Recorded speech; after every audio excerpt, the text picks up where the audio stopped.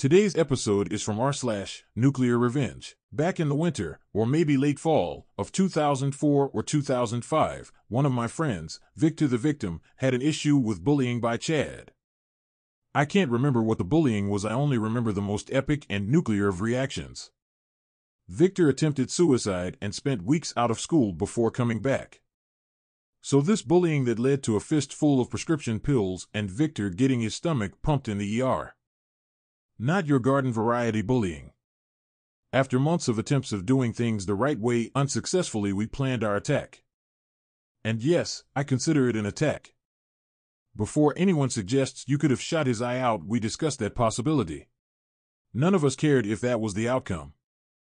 Quite simply, we waited until Victor was documented to be at work late one night. Our posse, 4 of us, gathered up a bunch of paintball guns and equipment, forest camo dark clothes, and jumped the bully in his driveway when he was getting home. We unloaded on him with paintballs, not giving two shits about whether or not we shot his eyes out. By the end, he was rolling around covering his face while getting repeatedly shot point blank.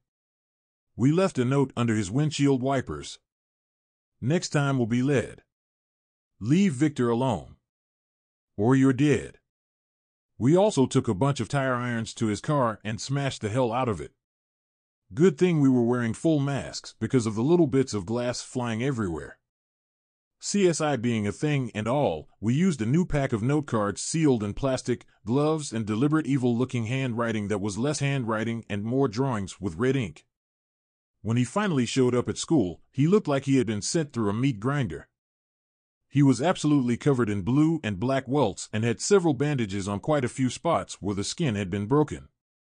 Needless to say, the cops were called on the incident, and there was a big thing in the morning where the cops went into every homeroom class and asked if anyone knew anything about it. The cops tried to guilt us into confessing having no clue who actually did it. They brought up shit like he could have lost his vision if his eyes had gotten hit, the issue that he may get permanent scars. They eventually showed pictures in the ER of his blood mixing with paintball paint from the welts being so numerous they were on top of each other.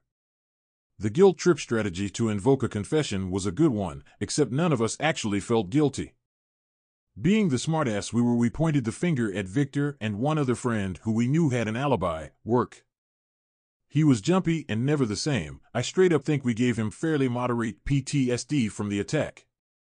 Like we seriously psychologically damaged him. After a few months he moved and didn't tell anyone where. I think his parents just straight up left town with the kid and he may or may not have graduated elsewhere. TLDR. Bully pushed friend to attempt suicide. We pelted him with paintballs at close range until he was covered in welts and broken mentally, and then threatened to straight up murder him. And we smashed the hell out of his car for good measure. Want to submit a story or have some feedback for us?